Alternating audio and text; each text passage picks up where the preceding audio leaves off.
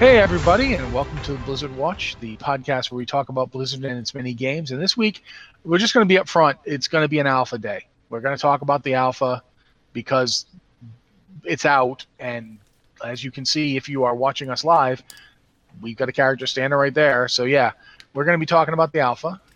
If you have any questions about the alpha and you are watching us go live, feel free to try and bring it up during the chat, and we will look for those questions and stuff, and we will try to talk about them as best we can as we do the show.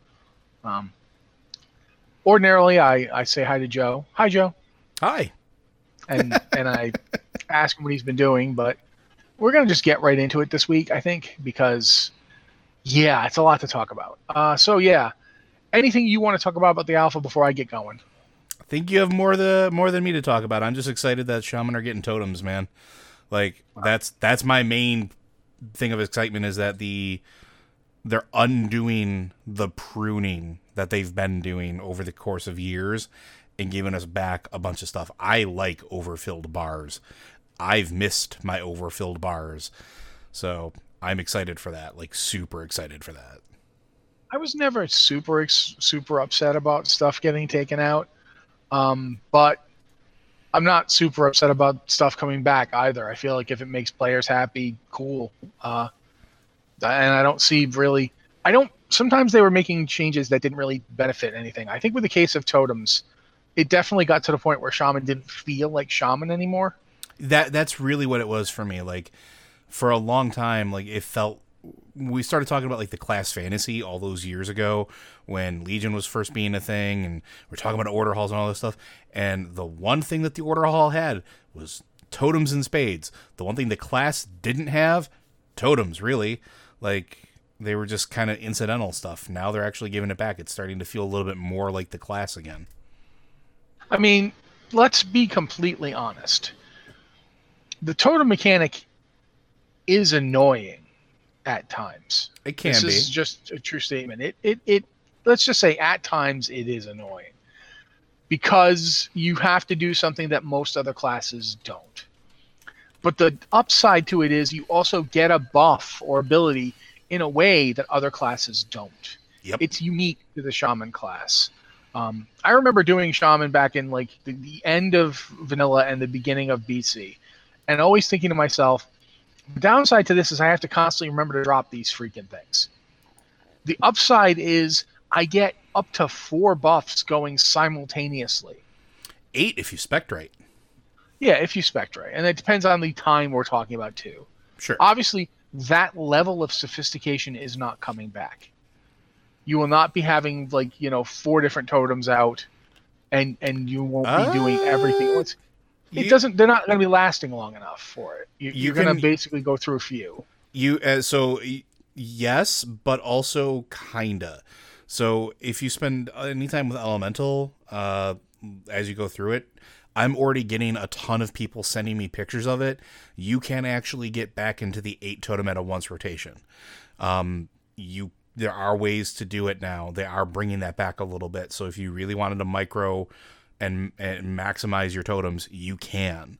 So it may not be as easy as it used to be, and it may require a little more work, but it is something you can do again. And this goes back to what we're saying about in terms of them returning the class to feeling like it was the class, because Shaman without totems don't have an identity. It's very noticeable that without totems, Shaman are less good paladins, and or less good Moonkin. Like there's just a sense of without that unique identity, without that thing that they can do that other classes can't do, the Swiss Army knife toolkit of totem dropping, they just felt like, okay, your armor's not as good, so you're like kind of a melee, but you're not as good as the plate ones, but you're still kind of more like the plate ones than you are, say, a rogue or a demon hunter who use leather and are much more about speed. Even though you're using Agi too, you're not really agile. You're just using Agi because it's the thing. And it really, like, I think it was one of the reasons that I kind of ran out of any enthusiasm a while back. I haven't been playing my Shaman in like 2 expansions now because I just didn't feel like much of anything. So bringing totems back, I think, is a really good idea for the class's overall design. Yeah, and one thing I will say is I know that there's some folks in chat talking about that the idea of having that many totems to manage and having that many spell abilities is daunting. I can definitely understand that. It's something that once you get into it, it'll probably be far less daunting. The thing that I'm going to be really, really, really curious about, particularly with Shaman, is the UI element that Blizzard put into the game. I want to say Cataclysm. The one where you could have like a bunch of totems like ready to go. Yeah, so when they basically set up a build. When they ingested the totem bar add-on as part of the base UI, like I want to see if that comes back now with all the totems that are coming back. I would be very surprised if something like that doesn't happen. And for anybody who doesn't know, those were it was a set of 4 bars that were like a stance bar or a pet bar or any of the classes that have the ability to shift forms in any way. It was like that, except the different elemental schools, and it was literally move your mouse over, you have all of your totems listed there, click the button, it drops that totem. So yeah, as you can see right here, that is not something that they have currently put back into the UI. Right, not yet. Each totem is its own thing. Each totem's its own thing. They exist, and that's what they are. For instance, I'll now drop Healing Tide. There you go. It's just there. And, I am not saying, I certainly don't, I think I agree with Joe that it is something they should probably bring back just in terms of usability. I say this as somebody who does not want to have to try to manage 8 totems. I will do whatever I have to not deal with that when I play a Shaman. Absolutely not something I like. If you're a Shaman player who likes it, there's no reason you shouldn't have it, but that doesn't mean that it should necessarily become the only way to play the class. If it becomes a situation where the class is that sophisticated, then you are chasing people away from trying it. So I hope they can hit the right balance here. That's my statement on that. I agree. And the last thing I'll talk about, and then I'll be done gushing about Shaman, I promise. They finally gave us something on the healing side that I've been asking for since Wrath, which is a single target focus cooldown with the Earth Shield consuming cooldown. That's kind of a big deal. We have never ever had that in our toolkit before, and it made us weaker than a lot of other healers, especially in smaller content.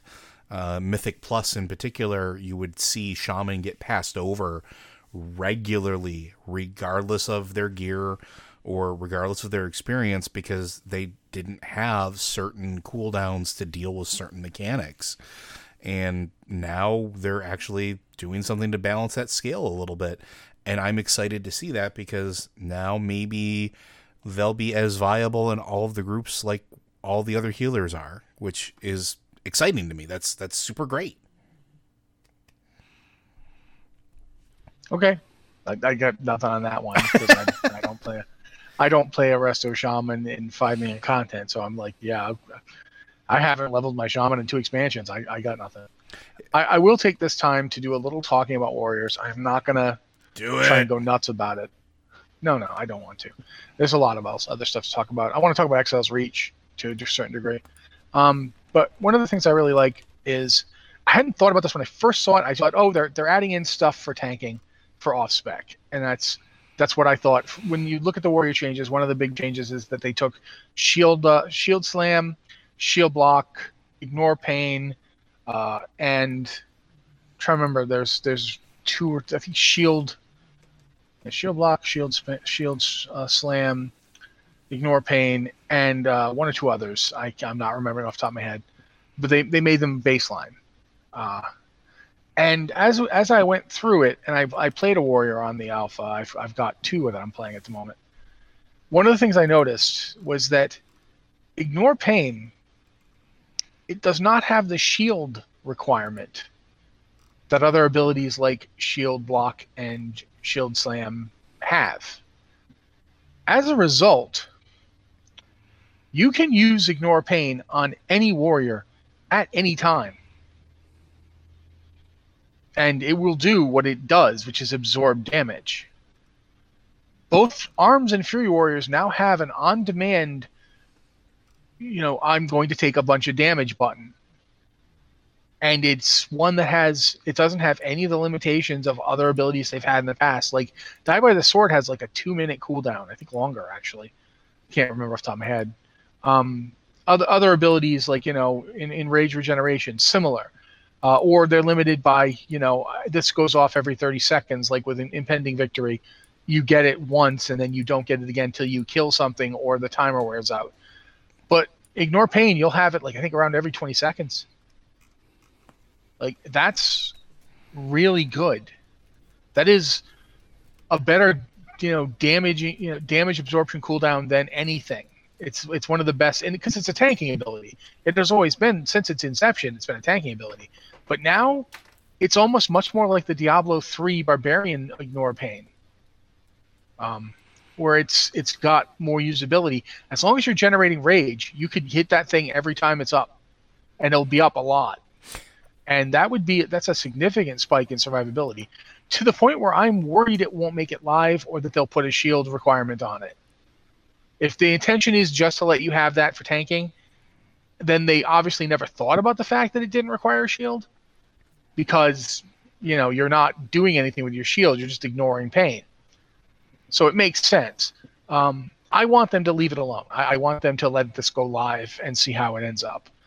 If when it goes live it ends up being ridiculous to the point where warriors can just ignore whole mechanics, I would say suck it up. You've been doing that to us for years, every other class in the game. Especially mages, paladins, death knights, shaman who can just get up again. But that's me being a jerk.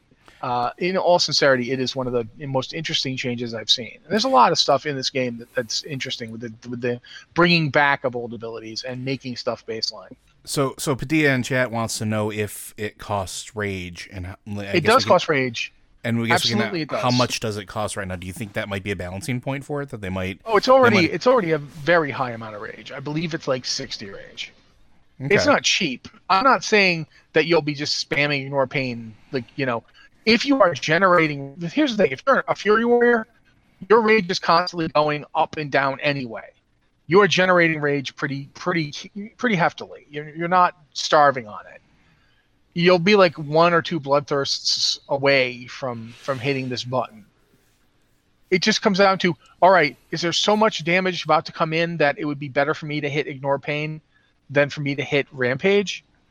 Yes, then you would hit Ignore Pain. No, you're going to hit Rampage because you want the damage. No Fury Warrior wants to be hitting Ignore Pain. That's a situation where you'll hit Ignore Pain because otherwise you're going to die. Mm-hmm, mm-hmm. But that being said, it's the best "oh god, I'm going to die" button the class has ever had. Like, and I didn't even think of it that way at the time. Like when I was first writing it up, when I was first thinking about it, it didn't even occur to me how useful it would be.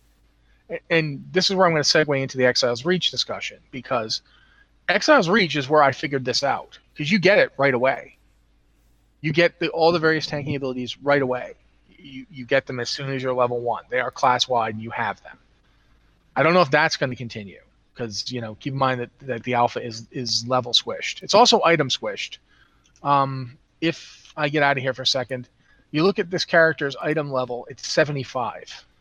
Yeah, which is a weird thing to think about when we're in like the 400s. Yeah, it's your gear is getting squashed down to like 70, 75. But to get back to like how Exile's Reach worked, I was playing like I started level 1 and I went up from there. I played a warrior both times because I wasn't interested in trying to figure out a new class, and you can't really do a Death Knight. That's the other thing we'll talk about in a little bit.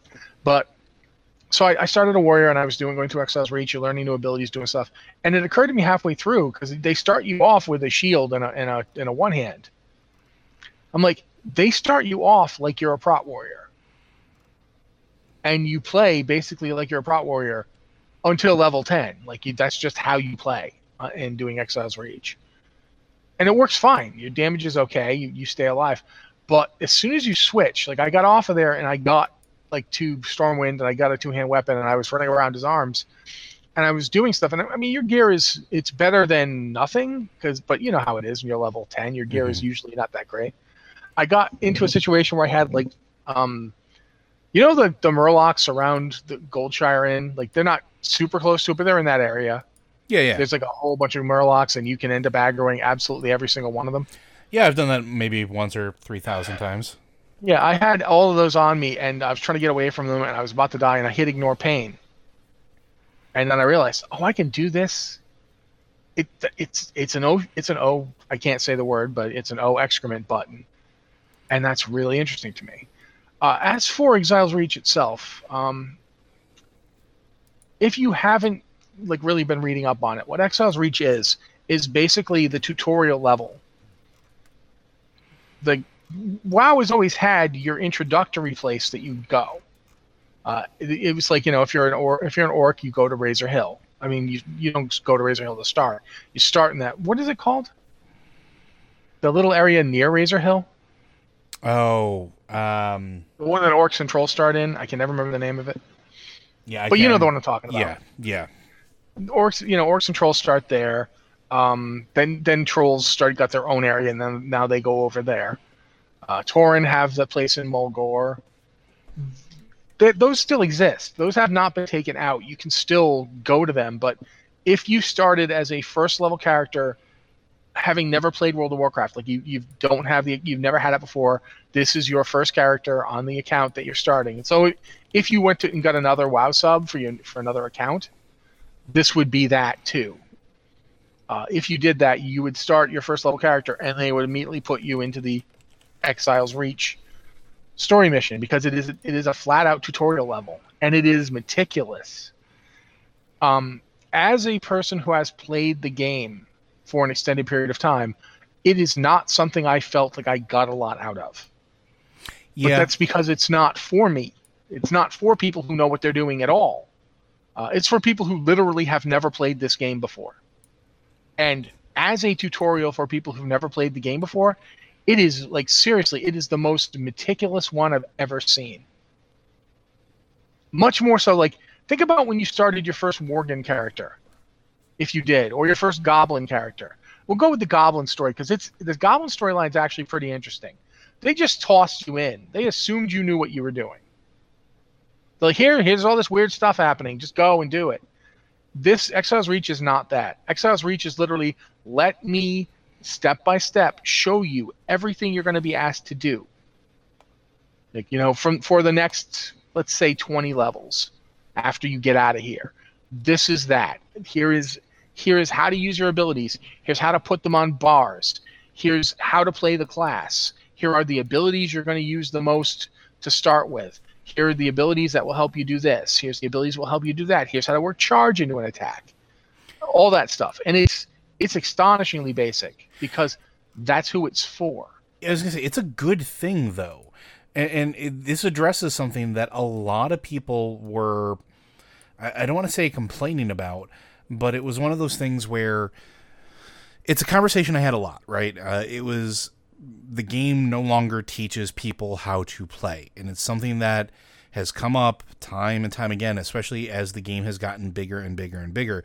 Because if you remember, for some of us, when we first started the game back in the days of vanilla, the game forced you to learn how to play your character. It wasn't that it was a meticulous walkthrough or tutorial.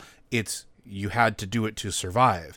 As the game got bigger, power levels got weirder, and the creep was all over the place, it didn't matter anymore. And then with the leveling experience being so diminished, where you could go from 1 to 60 in a day versus 1 to 60 in several weeks to month or whatever, this is a complete reworking of that system, combined with how leveling works, and I really appreciate that. And yeah, maybe it's not for us, the people that have been playing this game for forever, but I also kind of like this idea for maybe veterans that haven't played another class. I was just going to say that. Yeah, that's absolutely right. I would recommend this for you if you've never played, say you've never played a Warlock. Yep. And you don't know how they work, and you're going to start one. This is absolutely the thing to do, because this game will literally take you through it and show you, okay, now you're doing this stuff, and this is where you'd use multi-target dotting. Like I'm not saying that's what it actually does because I haven't played the Warlock in it yet, but it for a warrior, that's exactly what it did. It showed me here's where you'd use charge. Here's where you'd use, you do this. Mm-hmm, And it is very much a bare bones tutorial experience. It's not trying to teach you how to be good at the game. It's just trying to teach you how not to die instantly. Like here are the things you need to know. So yeah, I actually really, really like it. I think it's one of the best things they did, and I want them to do more like it. One of the things I love is if they did multiples of them. Like if you didn't just have to level through Exile's Reach, but if there were a few. But for right now, the best part of Exile's Reach though is the very end of it, because they basically give you a 5-man dungeon to run. Yep. Except there's a tank in the group. Like one of the NPCs comes along and tanks everything. So there's no tank queue. There's no healer queue because one of the NPCs comes along and heals. You just have to be DPS. And you just have to see how a dungeon goes. Like if you've never played it, if you've never seen a dungeon, here's a dungeon. It's not quite the way it's going to be when you're actually playing with people, because people are not going to be as cool about things as the NPCs are. But it's there. It gives you an idea. This is how this will work. This is what the tank should be doing. This is what the DPS should be doing. The healer should be healing. This is how that works. I really do. I don't have. It's really surprisingly good. They did a very good job with it. I was gonna say it's what it sounds exactly like I was hoping for when they said that they were going to be revamping the starting experience, and this is what I wanted. I wanted to see something that was I don't want to say a little more handholdy, but more guided, something a little more structured, something that gave some players the confidence. Like let's say I wanted to try tanking for the first time, giving them that sort of safety bubble to figure it out at least a little bit. Because how many people out there haven't done tanking or healing or whatever because they don't have a safety net, and those are high pressure. They don't want to go into dungeons because they don't want to mess up or they don't want to be blamed for the wipe or whatever. But like having a guided experience that teaches them, here's your buttons, here's how this works, here's how these mechanics work, here's how a dungeon works. It eases you into that. So it's super useful. I'm really excited to see that. Yeah, there's a lot more to talk about. One of the things I want to talk about at least is how the customization is working out. Right now on the alpha, it's not implemented. Like you can't do it.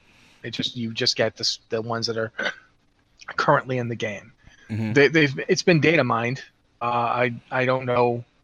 Heck, have you been looking at it, Joe? Yeah, more's even coming out as we're sitting here talking. Like they just released more Worgen customizations for Worganize, where you could have the diachromatic eyes, which is super awesome. Like they're going all out between tattoos, skin colors, hairstyles. They're really, really opening up the level of customization across all of the characters. And like you said, while it's not implemented in the game yet, just seeing the plethora of options that players are going to have to make a character their own, it's starting to feel real good, at least from an outsider looking in. Like I'm already starting to plan how I'm going to change my characters or how I'm going to make it more me. And that's really exciting. At least, and I'm sure there's other people that feel like that as well. Yeah, I don't actually think I'll change any characters I currently have. Although if they put in facial scars, forget it. That would. Don't they have some that do? They actually do have. Yeah. They have at least one or two that are like blind, you can blind eyes and stuff like that. Blind to one eye. I know that they do for Kultirans because I remember seeing it. They data mined out the Kultiran, and they do for Worgen. You can have a ruined eye. So I'm hoping they actually do that because my night elf. One of the things in my head for her is that she got burned during the burning at Teldrassil, and she's got scars all over her face and body. So if I could do that on my character, I'd absolutely do it, and that's something I think would be really great. I wrote a post today. I actually debated whether or not to even talk about this one, but I figure I'll talk about it. I feel like you guys are cool, so I'm going to talk about it real fast. One of the things that they've done is include darker skin tones. Yes. They've done it for humans, and I think for blood elves. Yes. I don't know if they've done it for anybody else. I think dwarves as well. Okay, which is cool if they did. Dwarves and gnomes could totally have it too. There's been some people who've pointed out, like at least in the case of blood elves, they've never seen anything but a pale blood elf. That blood elves are always described as pale in the past, and I think the one thing people have used is a quote from Ian Hazzikostas, who's the game director of World of Warcraft, saying, if you want to play the pale blonde blue-eyed elf, that's a blood elf. Go ahead and play that. Now you'll note he didn't say all blood elves are pale blonde and blue-eyed. He just said that if that's what you want to do, that a blood elf is the choice for you, versus void elves or night elves or nightborn, who all have very different skin tones from that. And I mean, in the case of like those races, I mean, both night elves and nightborn are tending towards indigo to purple to light lavender to even into kind of an almost greenish. Whereas that's because they're supposed to blend in with the night. And the void elves, the reason they look the way they do is because they're actually, partly shadow now. They've got the void in them. In terms of blood elves and high elves, for that matter, though we're never going to get playable high elves, so just relax. I say this as somebody who wanted them for years, but I think it's not a question of there being any lore reason for this, because there's no lore reason needed. It's never been said in the lore that they weren't there. It's much like saying we're getting Wildhammer tattoos, so what's the lore excuse? The lore excuse is we're getting Wildhammer tattoos. If you want them, get them and go ahead and say that your character's a Wildhammer. No one's going to contradict you. Nothing in game is going to they're not going to come out with a Wildhammer starting zone just so you can role play your tattoos. The resources necessary for that are more than's required for this to happen. They're just going to put it in and you can have it. Now, that said, if you want to go old school with it and you want to sit there and make up a whole backstory and RP out how you got your tattoos, go for it. We used to do that. Ourselves. There wasn't in-game things that did it. We had RP communities that we would figure out what our characters were. We would, role play it out and make our backstories. Nothing stops you from doing that. But don't sit there and demand that there has to be an in-game justification for it. Sometimes things are just the way they are because they are. And in this case in particular, this is a situation where for a lot of players, this is a chance to finally make their character something they recognize as themselves. And that's so important. Yeah, it is. And it's real easy for people who have the privilege to forget that they have it. I say this as a dude who, at least visibly, I look about as privileged as one can, because I have I'm a big white guy. I don't have to worry about a lot of things. I remember when I went to BlizzCon last year, people were getting taken through customs. They were getting seriously searched and questioned and why are you going in the United States? I walked up and I handed her my passport that had not been used ever, because I got it while I was still living in Canada, because I'm a U.S. citizen, but I haven't been back to the United States since 2006. That was the year I left. I renewed my passport while I was up there. I've retained my citizenship while I'm up here. So there's a lot of reasons why you would ask me why I did not go back, and they didn't ask me a thing. They waved me right through, because quite frankly, you put a red hat on my head and I would look just fine. No one would question it. So I'm always aware of this, that this is something I have that other people don't. And so making it so that they can make their character look like them without taking away anything, it's not like I can't still make any character I want look like I want them to. This is the thing. This is more stuff being added. This isn't anything being taken away. This is more stuff. It's like being upset that you got an extra cake because it's not a flavor you want. It was an extra cake. You don't have to eat that cake. There's still the cake you like right over here. We just have more varieties of cake. If you decide I just want to eat the same cake I've always been eating, it's right there. Go get another slice right now. Yeah, I always liken it to the potlucks that you sometimes have, and if you have a food allergy and you can't eat certain things, and then somebody brings something extra, maybe that you can eat that nobody else can eat, that's still fine. Not everybody else has to eat it. It's just Be cool, be chill, let people enjoy being themselves and have that representation. And as somebody who seeks out that representation in games that he plays, I'm for this life. I'm for giving everybody that opportunity to customize their characters, to be able to have their avatars seen the way they have in their mind's eye. I mean, and I'm talking about somebody who has written hundreds of pages of fiction about his characters in WoW, because that's who I am. Like, I always had a specific way of how I wanted them to look and wanted them to be, and I couldn't always do that. And they were always little pieces of me. So being able to do that, that's a big deal for me. That doesn't mean I'm going to make everybody do it. I'm not going to sit there and say, well, you have to have these tattoos now, or you have to have darker skin. I'm just going to let people be themselves, let everybody else be themselves. Be cool. Yeah, I think that's basically the ultimate thing, and I don't feel like we need to belabor it any further, because there are some questions we can answer here and so forth. I will say this: the alpha is brand new, and new stuff's coming out all the time. They just today did a preview of Torghast, and they've started testing for specific classes. Mm-hmm. I believe it's Demon Hunter, Warlock, and I think Mage, and one more that I'm not remembering. But so they're only testing for specific classes because they need Torghast to be balanced for every class. Even pure DPS who don't have any healing or don't have any tanking, it still needs to work because this is procedurally generated, and it does sound very different from like the thing we've been playing around with Horrific Visions has been like itself like an alpha test. Torghast is very different. It's much more in depth. It's more like a cross between a Horrific Vision and a Diablo Rift, where it's got procedurally generated content. You go in and the place is different. Every time you go in, it's different. And there's a lot to it. So that's something that they debuted today, that they are started testing on. There's going to be a ton more throughout the entire alpha process. I don't know. I'm going to ask you this, Joe. How long do you think this alpha is going to be?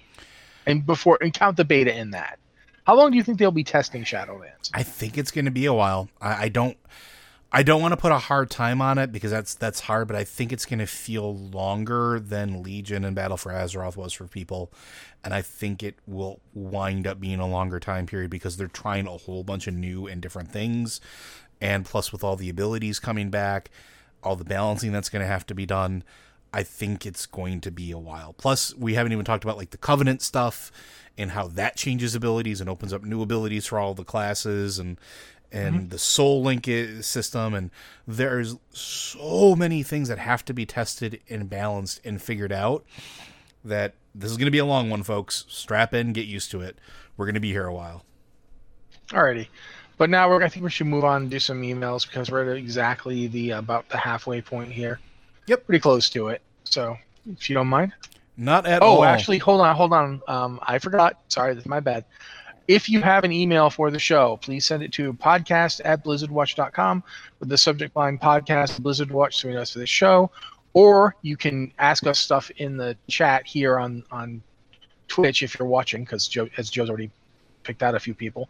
Or if you're on a Discord, we have a Patreon Q and podcast questions channel, which several of these questions have been taken from, by the way. We totally hit us up there, and we absolutely appreciate it. So go ahead now, Joe. All right. Our first question comes from Johnny B. Knight. Johnny B. Night Elf Hunter on Frostmane. Names were a little jumbled together there. Sorry, Johnny. Hello, Watchers. I was thinking about the Diablo 4 cinematic and the demo at BlizzCon and started thinking about the darker style. I know the heavens have closed themselves off, but do you think that means we won't even see the angels this time? If they do end up making an appearance, do you think Blizzard might have changed their aesthetic as well? Go for it, man. Your Diablo love completely overshadows mine. All right. First up, the way that they're doing this game, they are plotting ahead. They're setting up Diablo 4 to last a while. It's one of those situations where it's going to be more akin to how MMOs are than the current model for Diablo 3. We had an expansion, and then the next however long was just more kinds of, now we're going to have a Necromancer pack. Now we're going to just have seasons. They're setting up stuff down the road. One of the things that they said in interviews was that the reason you're not getting to see things like the angels and the primevals and stuff right away is A, to let Lilith shine as the antagonist, but also because in the past, like Diablo 3 is a really good example of this. You get to Act 4 of Diablo 3, and you're fighting Diablo, and he's the end boss. And then the expansion comes out, and suddenly Diablo isn't the end boss anymore. Diablo is like the speed bump you run over on your way to actually fighting Malthael, who's the real end boss. And that happened in Diablo 2 as well.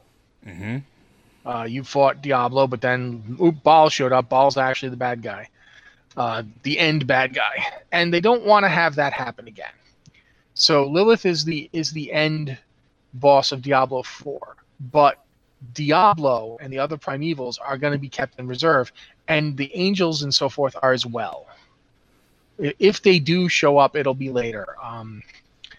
In terms of their aesthetic, I don't know exactly how they're going to change them. I do think they're going to change them because if you look at the other things that they've done, they've changed pretty much everything.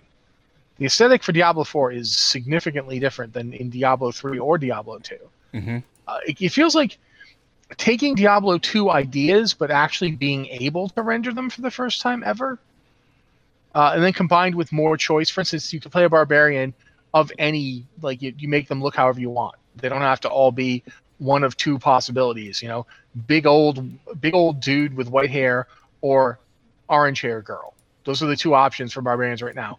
In Diablo 4, you'll have a whole variety of skin tones, a whole variety of ethnic origins, because being a barbarian isn't about, you know, it's about being a barbarian. It's about being from outside of society. And the roots of it in the game, the Children of Bolcathos, aren't like, it's not an ethnicity. It's the people that Bolcathos chose. So that's all going to be in there. I definitely feel like if the angels show up, they're going to be more like they were in previous games, but done more, like taking it to the next level sort of thing. I don't think they're going to abandon the really good aesthetic they had for them in Diablo 3. If you remember the Tyrael Imperius scene near the beginning, that's just beautiful. Imperius fighting Diablo, it looks amazing. I don't think they're going to want to get rid of that. I think they like the idea of the high heavens looking kind of like a stained glass window come to life. And I don't think they're going to get away from it, but I do think they're going to elaborate on it, and you're probably going to see some differences just because they can do stuff better. By the time this game comes out, keep in mind, Diablo 3 came out in 2012. That's a long time ago, folks. By the time Diablo 4 comes out, it will probably be 2021 or 2022. If it goes all the way to 2022, you're looking at 10 years between the games. 10 years is an enormous amount of time in gaming in terms of technical ability. If you look at the specs for the PlayStation 5, like, they are crazy. There's things they're going to do in the PlayStation 5 that will just shock you. And the Xbox Scarlet, or the Xbox, what is it called now? I lost track of it. The new Xbox the new Xbox is another daunting beast if you actually look at the specs. And that's just consoles, which Diablo 3 had a home on, and I'm positive Diablo 4 is going to be for those consoles. And it's going to also be for PCs. And we know that PCs keep, you know, there's certain things they can only get so good at with PCs, but if you look at a PC from 2012 and you compare it to a PC from right now, you can see the difference quite easily.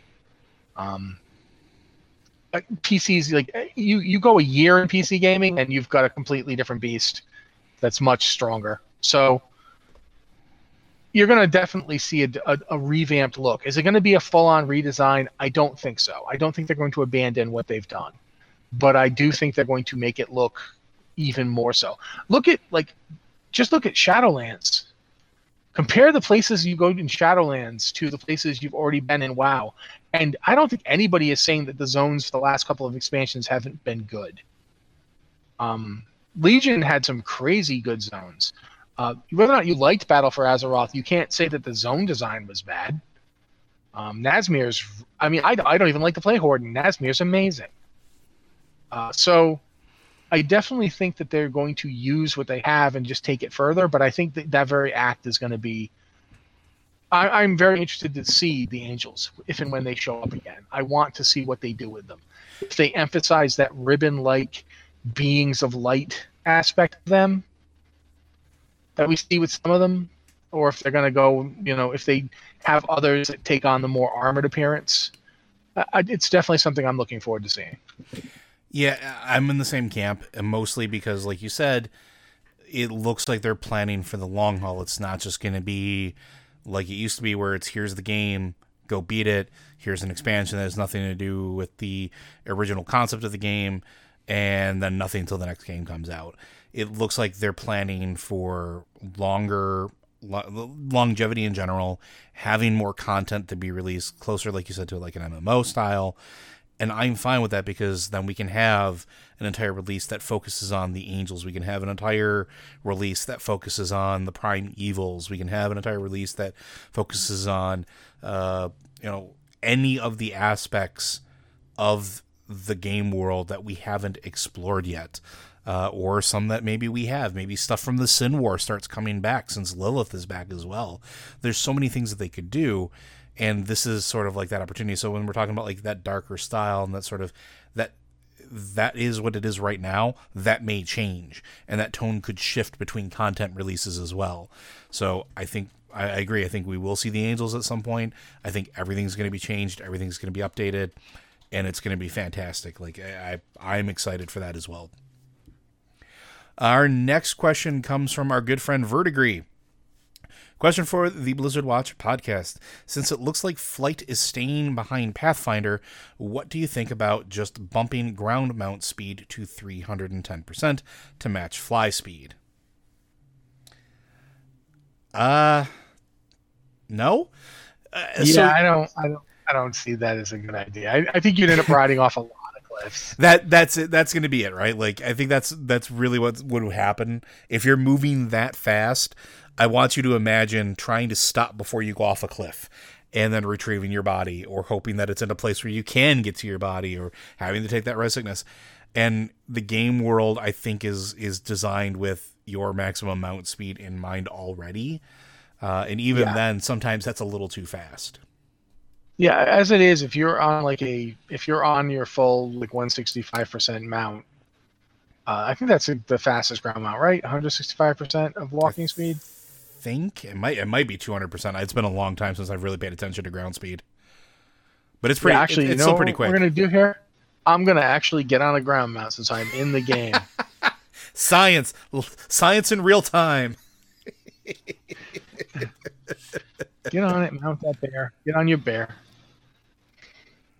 100% ground mount speed is 100%. I think 165% flying mount. It's the non-epic flying. It's 165%, and that's an upgrade. It used to be like 60%. Yep. Remember that? Back when? Yeah, yep. Yeah. So I think going above 100% on ground mounts, maybe they could. I mean, I think 150% would be doable, but I do think you're kind of edging into the 300% while you're on the ground is just asking to go off a cliff, in my opinion.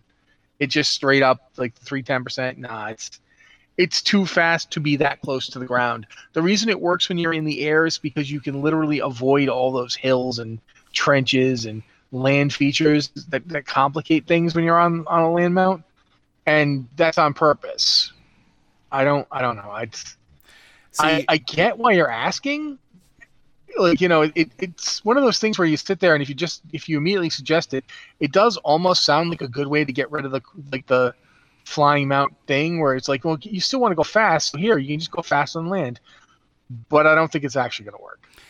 See, now, me personally, instead of looking at increasing ground speed, what I would really, really like to see Blizzard do is actually change their stance and view on flying in general.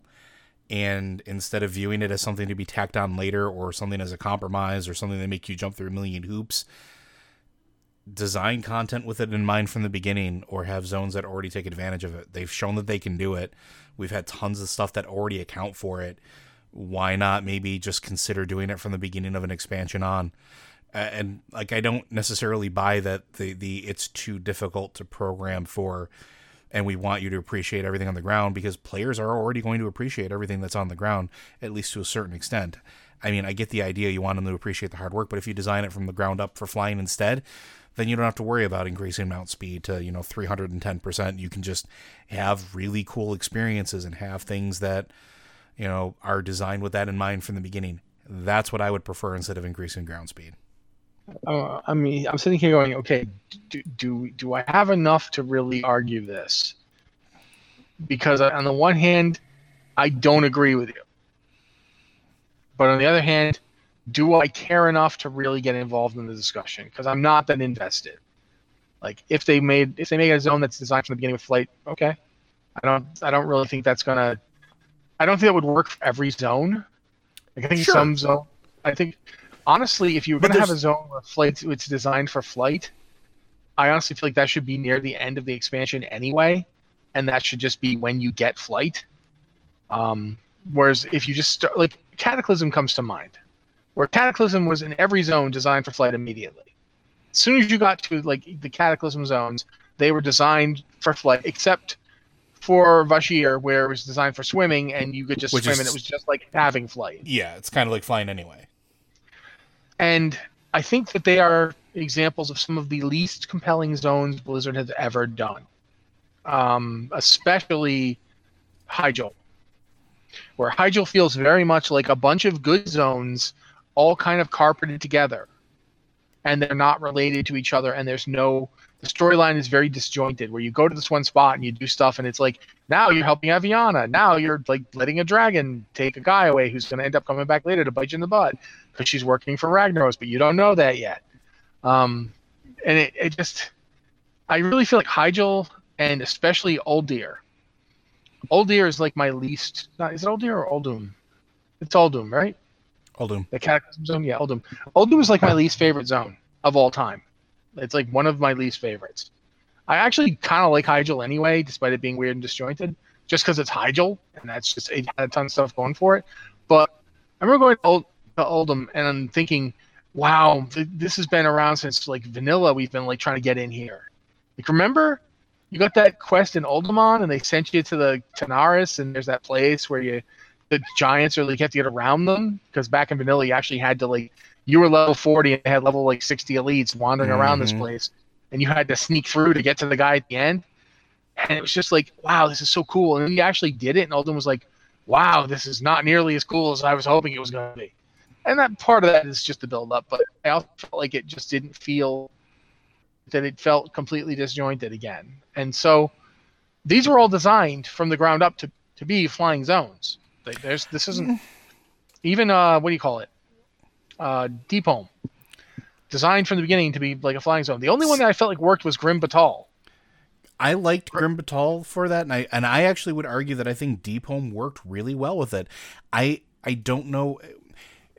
I don't want to get into the semantics of it, because we could sit there and nitpick all the zones. We've literally been. That's why I said I'm not sure that I want to really have this discussion, because we could be here all day. I was just gonna say, but my point was basically that the two philosophies don't have to be mutually exclusive. That's all I'm saying. Like, instead of looking at things, maybe look at how both could live in harmony at some point. Maybe instead of taking flying away from people when they start an expansion, they could have entire zones where you can't fly. Yeah. Like for instance, you could like the Isle of the what's it called, the Isle without Tim, the Timless Isle. The Timless Isle, yes. I'm gonna never stop calling it that. El Sans Tim. The Timeless Isle, you can't fly there. To this day, you cannot fly on the Timeless Isle. Yep. You can fly in Mists of Pandaria, just not on the Timeless Isle. Maybe if you want to have a zone that's all about land traversal and exploration, you make that zone one you can't fly in. Like, if you try to fly here, the giant dragons get you. And maybe there could be some zones where you can fly just fine, and that's just part of the zone is set up to go flying through it. Some zones where there's actually like a little hazard to flying, but you can still do it. Like, one of the things I actually thought was interesting with this expansion was you're doing like one of the invasions for the old god invasion things. Mm-hmm. And there's things up in the air that will knock you out of the sky. The ancient void worms. Yeah, they're there, and they can make it much harder to fly. And you could end up dead if you're not careful. But they don't prevent you from flying. They just make it risky. And that could be an interesting thing. You have some zones where you just can't fly, some zones where you can fly, some But zones there's where a you can risk fly, but associated. it's risky. Yeah, Yep. and make it like, you can vary them up. Like another, you could always do another Vashir, because I don't hate Vashir. I just feel like there's two problems with Vashir. One is that because of the way it was set up, it's very difficult to find where you're going. Well, it's because because everything's blue. not just that. That was going to be the second thing. But think about it this way: you go to a spot you're told to go to do the quest. You see the quest marker, but what you don't know is that the quest marker is way not where it should be. Like you're actually should be way down there or way up there, and you need to basically start going up and down in the water looking for it until you finally find it. And that's something you'd want to work on. But I do think there's stuff you could do. I do think there's absolutely stuff you could do to make it more flexible and not have Pathfinder. I straight up didn't do Pathfinder this expansion. Yeah. I just was not interested. And while I did, it felt not great. No, it took forever, and people are like still going back to do it, because I didn't finish it, and now we're on the new content, but I have to go back and I have to do, the Mechanome zone still. And not only that, that's just and when you look at like certain zones too, at least in the current content, like you cannot tell me that Nazjatar was not designed with flying in mind, and so doing it without flying is just painful. So, it's not fun. So you have to go do it to unlock it. And I mean, I can't tell you how many times I had to ferry people and be their taxis and stuff like that. Yeah. So I don't know, more accessibility, find a way to happy medium. That's what I want to see happen. All right. Our next one. Wow. Let's see. Yep. There it is. Thalane from Argent Dawn. Sorry. It was sandwiched in the middle there. Adu Falador. Death to the Banshee. I can get behind that. Hello, Watchers. Longtime listener, somewhat bit of a questioner since early 2010s. The site which shalt not to be named days. I have a question regarding the recent updates coming for the race skins, etc. Do you guys think that we will ever be able to see normal, non-purple Void Elf skins or any other update for the allied races that dearly needs it? High Mountain and Lightforged. Yours truly, Thalane. P.S. I miss Anne and her tinfoil hat so much. We do as well. I don't know. What do you think? I gotta be upfront. I don't get what the High Mountain. I mean, what the High Mountain, and especially what do Lightforge need? I love Lightforge. I don't see anything that they need aside from giving pink hair so Noxie can have it. Other than that, I'm totally cool with the Lightforge. I mean, pink hair though. I'm seriously, give Noxie your pink hair. Come on. But otherwise, I don't care. More customization maybe would be fine. I think the big one there is like the Void Elf one I could get behind if they had a way to basically turn themselves voidy to not voidy, sort of like how Worgen have a human form. Something like that could be cool. I don't want them to ever be not voided. I don't think that that's what they should be. But maybe suppress. I would love it if they came up with a way. No, I don't want that. They should be Void Elves. They look like the Void. But that being said, you could do that in different ways. One of the things I've always been kind of interested in is imagine if instead of just being pale, they had like a photo negative version of them. Like a Mr. Negative? Or something like that, where like they have a skin tone, but it looks really weird and inverted. And especially when you see color negatives of people who are not pasty white, like seriously, go take pictures of people of varying like skin tones and then look at them and their negatives. It's really trippy. Like imagine if you had like the darker Blood Elf skin that they're putting in, and then you had like this void thing over it, making it look almost iridescent, or like a black light of themselves. That kind of thing could be really cool, and it wouldn't make them look any less weird and strange, because they should look weird and strange. That's my thing. They should look really bizarre. Like when you look at them, they should almost make you uncomfortable. But it doesn't necessarily mean that they all have to be pale. Like they're all kind of like a pale with like kind of a purpley tinge, and I feel like you could do more with it. So I'd say that I definitely like to see something along those lines. But I mean, it doesn't have to be. That could just be, they could do it the way you suggested too. That I'm just blue sky. But But as for like the Lightforge, I mean, maybe more horns and stuff. But I like the Lightforge. I think they look pretty cool. I like the light tattoos especially. Maybe more patterns. Yeah. I'm trying to think. I think Dark Iron Dwarves. I love them. They are one of my favorite allied races that have ever been introduced so far. Yeah, I absolutely love my Dark Iron. I think she looks great. I love the variety. I love the glowing hair that you can get. I'm totally down with Dark Iron. I don't see anything that needs changing there. Zandalar have a ton. I have an absolute ton of stuff. I think Zandalar are good. I think the Mag'har are just fine. High Mountain, you know what? As I think about this person is right. High Mountain need more skin tones. They need more horn types. Yeah, I'm gonna change myself on that and say that the High Mountain do need some changes. Nightborn are fine, I think. I don't really see any need. I mean, sure, add more stuff just so people can have more stuff, but I don't feel like the High Mountain are hurting or anything like that. Yeah, and that's kind of where I'm with that one too. Mechanomes, they're pretty diverse already, but you know, if there's stuff to add, sure, add it. Let me try to think. Anybody else? We've talked about. What about Kultirians? What do you think of them? You think they got enough stuff? I mean, I'm always going to be team more for everyone, but I think Kultirians have a decent selection, mostly because I think we've spent an entire expansion dealing with them, so there's lots of stuff for them to pull from. Yeah, so Kultirians we're good on. I think like we've already covered the Void Elves in length. The Lightforge we've talked about. The Dark Irons we talked about. The Mechanomes, yeah. So, Volpera are good. I think that's basically it, isn't it? That's everybody. The only thing I would say for Volpera is give me a black fox skin. Yeah, okay, I could give you that. I flat out think that both the Volpera and the Worgen just plain need more fur types. I agree. I don't think is there either of those can do like an Arctic look? Nope. Like a pure white, not pure white. No, I think Worgen get the closest. I think they have a gray tone skin. Yeah, I'm talking like pure white, pure black. I know there's a pure black Worgen. I don't know if there's a pure black. Based on what you said, I'm assuming there's not a pure black Volpera. Nope, not that I saw. There is a like sandy gray. They do have a white one. There is a pure white Volpera, with like some like Fennec Fox. I think would be the best way to really put it, like that type of skin. Okay, all right. But the darkest they get is like this real like dusty gray. I'd like to see a pure black fox skin. I'm down for that. I'm down for pretty much adding more to everybody just because everybody should have more stuff. I think Joe and I are both in agreement on that one. I think it's just the more you give to people, the better. I agree. Absolutely.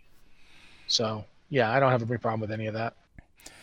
All right. Our next question comes from Tetsemi. Question for Blizzard Watch Podcast. Feel free to steal this for the queue as well if needed. Let's say you're in charge of BlizzCon 2020 and it has to be held virtually. What do you improve on from the virtual ticket of years previous? And how do you do for virtual floor demos? Okay. That's a really interesting one. I'll let you go first because I got a bunch on this one, I think. All right.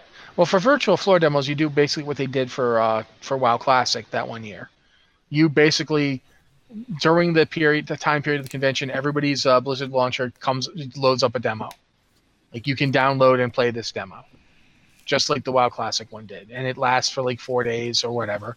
And I'd say let it last longer than, like, for instance, BlizzCon does. Like let it last for a whole week. So people who, one of the things about a virtual convention is you can make it less time sensitive. Like you can have the stuff come on live, but then one of the things about the virtual ticket that's great is that you can like watch stuff that you couldn't watch when it was live. You can go back and watch it. I remember doing that at BlizzCon last year. Like when I went back to my place of sleeping, I would watch the videos. So I missed that. Okay, I'll go watch the video. So you can make all of it like that. So instead of making the convention just be the 2 days, you can make the convention last as long as you want it to, and let people catch up as they choose to. So that's one thing I'm thinking right off the bat you could do. Another thing I'm thinking is one of the things. There was a convention I watched recently. It had a bunch of people from the Assassin's Creed games. And one of the things they did was, in addition to doing panels, They did one-on-ones. Like you had like 5 to 10 minutes with. It was kind of like a meet and greet, except virtually, where you got to actually go into a virtual, channel with like the person in question, and you had 5 to 10 minutes to talk to them. And obviously that you weren't allowed to be abusive or whatever, but you could, it's basically like a meet and greet where you get to go up and say, hi, I really like your stuff, except you can do it online. So nobody has to actually, touch each other or anything like that. No handshaking, none of that. But you get to actually ask them a couple questions. You get to say, oh, I really loved your work in this. And then you moved on. And I think that'd be great for BlizzCon. Can you imagine that? Like you could basically have like a 5-minute chat with Ian Hazzikostas. That'd be great. He wouldn't like it because I would be asking him a ton of questions in a 5-minute period of time. But so how do you get your hair to look like that? No, that's not what I would be asking him. But seriously, that'd be something I might want to do. But now I'm going to let you go. So I've actually given this a lot of thought over the course of the last several weeks because why not? There's a couple things that I think are really key. One is you have to find ways to embrace interactivity. That is really the best part about BlizzCon in any way, shape, or form, whether it's interacting with friends and other fans, making new friends, or whether it's getting some of that time to ask questions or randomly running into somebody from one of the Blizzard teams, or maybe accidentally running into them after you heckle them on stage and then they are so nice that you just feel really embarrassed. Might have happened to me once or twice. You have to find ways to do that. And I think I like your idea about having like, here's 5 minutes that you get to sit down and talk with this person or whatever the case is, but have game sessions with them. Have things where, way back when, I don't know if you remember when they did the do Alterac Valley or do Battlegrounds with the devs or do Dungeons with the devs. Yeah, I've seen that stuff, yeah. Find a way to do something like that where like, maybe Ian does, Mythic Plus with people or between these hours and or whatever the case is, so that you can actually have some interaction with them and have some game time with them and share sort of that experience of things you love. Or maybe Uncle Jeff tells you stories about his Overwatch experiences while you guys are doing paintball mode with Anna. There's a million things you can do that use their own things.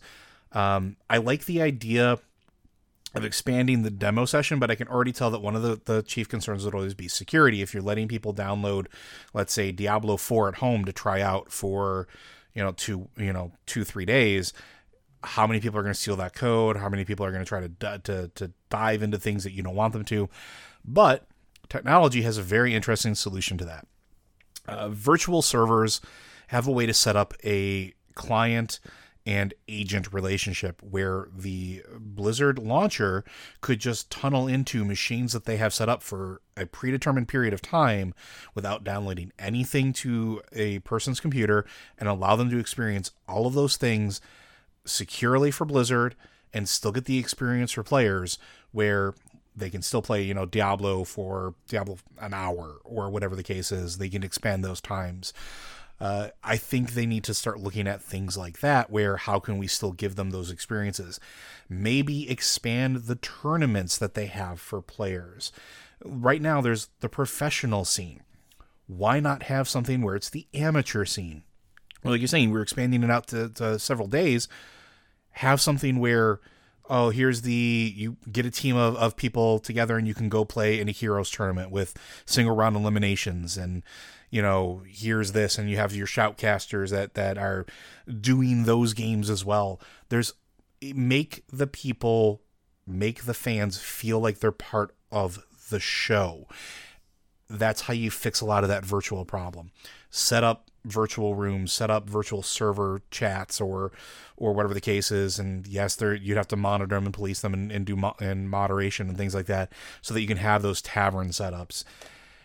Yeah, but if you're doing an actual convention, you have to hire security. You would. So saying you have to police it when they're doing it virtually, you're going to police it no matter what you do. Yeah. So I don't feel like that should be a deal breaker. I mean, quite frankly, one of the great things about doing a virtual convention is you do not have to rent a space and then deal with the crush of tens of thousands of people in and out of that space every few minutes. I mean, one of the things about doing BlizzCon, I loved BlizzCon. I thought it was a great experience, but at the same time, my nerves were frazzled like you wouldn't freaking believe by the end of that thing. Because just being in a room where there's 1,000 people just pushing on you, trying to get through a line, and the line is a grid because it's just that many people trying to get up there. So that's one of the things that honestly I would not mind if they made the convention virtual just for that. And that's the other thing too. Like, how many times during a convention, if you get overstimulated or you hit an anxiety trigger or something happens where you can't pull yourself out of there quick enough.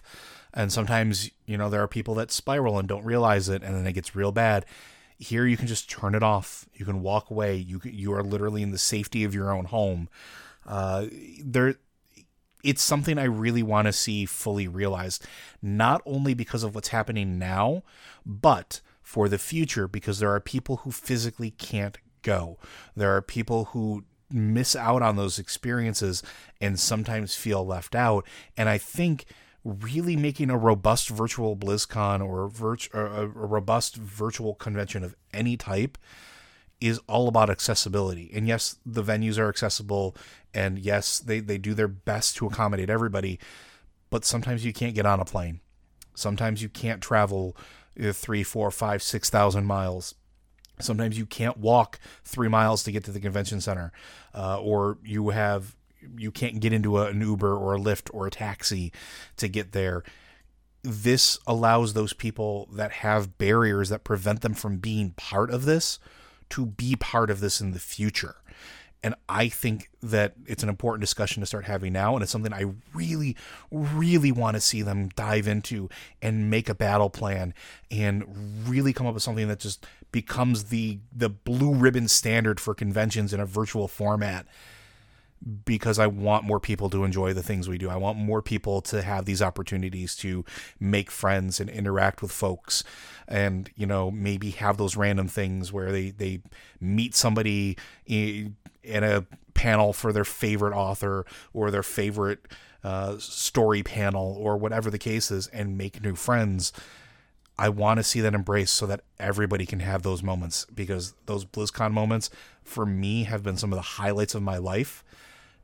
I want more opportunity for people to have that. That's what I want to see. I want to see that full embracing of it. I think we've talked to death. I think we got one last one left, and this is from 6K. Question for the podcast. Gul'dan tells you he's going to pick you up at 8:45 p.m. He's not always truthful. When does he show up? What do you think, Matt? When does he show up? He doesn't. He's at your house stealing all your stuff while you're waiting for him. It's Gul'dan. The second he tells you he's going to do anything, you should immediately be suspicious. This is not a guy who does anything. He doesn't even lie the way you expect him to. So no, he's like, oh yeah, I'll pick you up at the Circle K, because he is totally at your house stealing all your stuff while you're waiting. Oh, Circle K, I love it. Now I got to watch Bill and Ted. I think he shows up at exactly 8:45 p.m. on an alternate planet. Alternate reality, different universe. That's when he shows up. Exactly on time. He just never said where he was going to pick you up. But I think that's all the questions we have. Blizzard Watch is made possible due to the generous contributions at patreon.com/BlizzardWatch. Your continued support means this podcast site and community is able to thrive and grow. Blizzard Watch supporters enjoy exclusive benefits like early access to the podcasts, a better chance at having your questions answered on our podcast or the queue, and an ads-free site experience. I would like to throw in there, and Matt can always interrupt if he wants, but big shout out to 6K who helped us hit our Patreon goal this month, so that we can bring you more tabletop shows. In fact, every weekend this month of April, we are bringing you 4 distinct tabletop role-playing sessions, with 2 sessions of Matt's absolutely wonderful, bonkers D&D Spectacular. We just got done recording our Shadowrun one-shot, and we are going to be doing a Weird West one-shot as well. So very much thank you for all of your continued support. Thank you to 6K for letting us hit that goal. And make sure you listen to us on those ones. Matt, anything else? Yeah, actually, I'm going to do this because we don't always do the final thought type thing, but I have an idea for you. They're going to there's one thing in Shadowlands they're gonna do tomorrow that you want. What is it? Oh, that's a weird one. It's something that you know about. Let's like not literally just anything, but something you know they're gonna do, but they haven't done it yet. Something you want to test. Assuming, by the way, you get to test it. So the other side, 100%. I've been waiting for that. So if they gave me the opportunity to literally log in tomorrow, and that was the only thing I was allowed to test, I'd be a happy camper. Alrighty. Well, guys, this has been the Blizzard Watch podcast. Thank you guys so much. Remember, as always, you can send an email to podcast@blizzardwatch.com. Subject line podcast or Blizzard Watch so we know it's for the show. Or you can hit us up via Patreon, or you can use the chat here if you actually show up and watch us. And I honestly feel like you guys should listen to us do this live every so often, because the pre-show is nuts. We're even when we're kind of sedate like we were today, it's kind of nuts. It sort of is. So yeah, totally come and hang out and like play with us for a little bit, because we're into it. It's fun. It's a good time. Thank you guys for being here, and we will be back next week.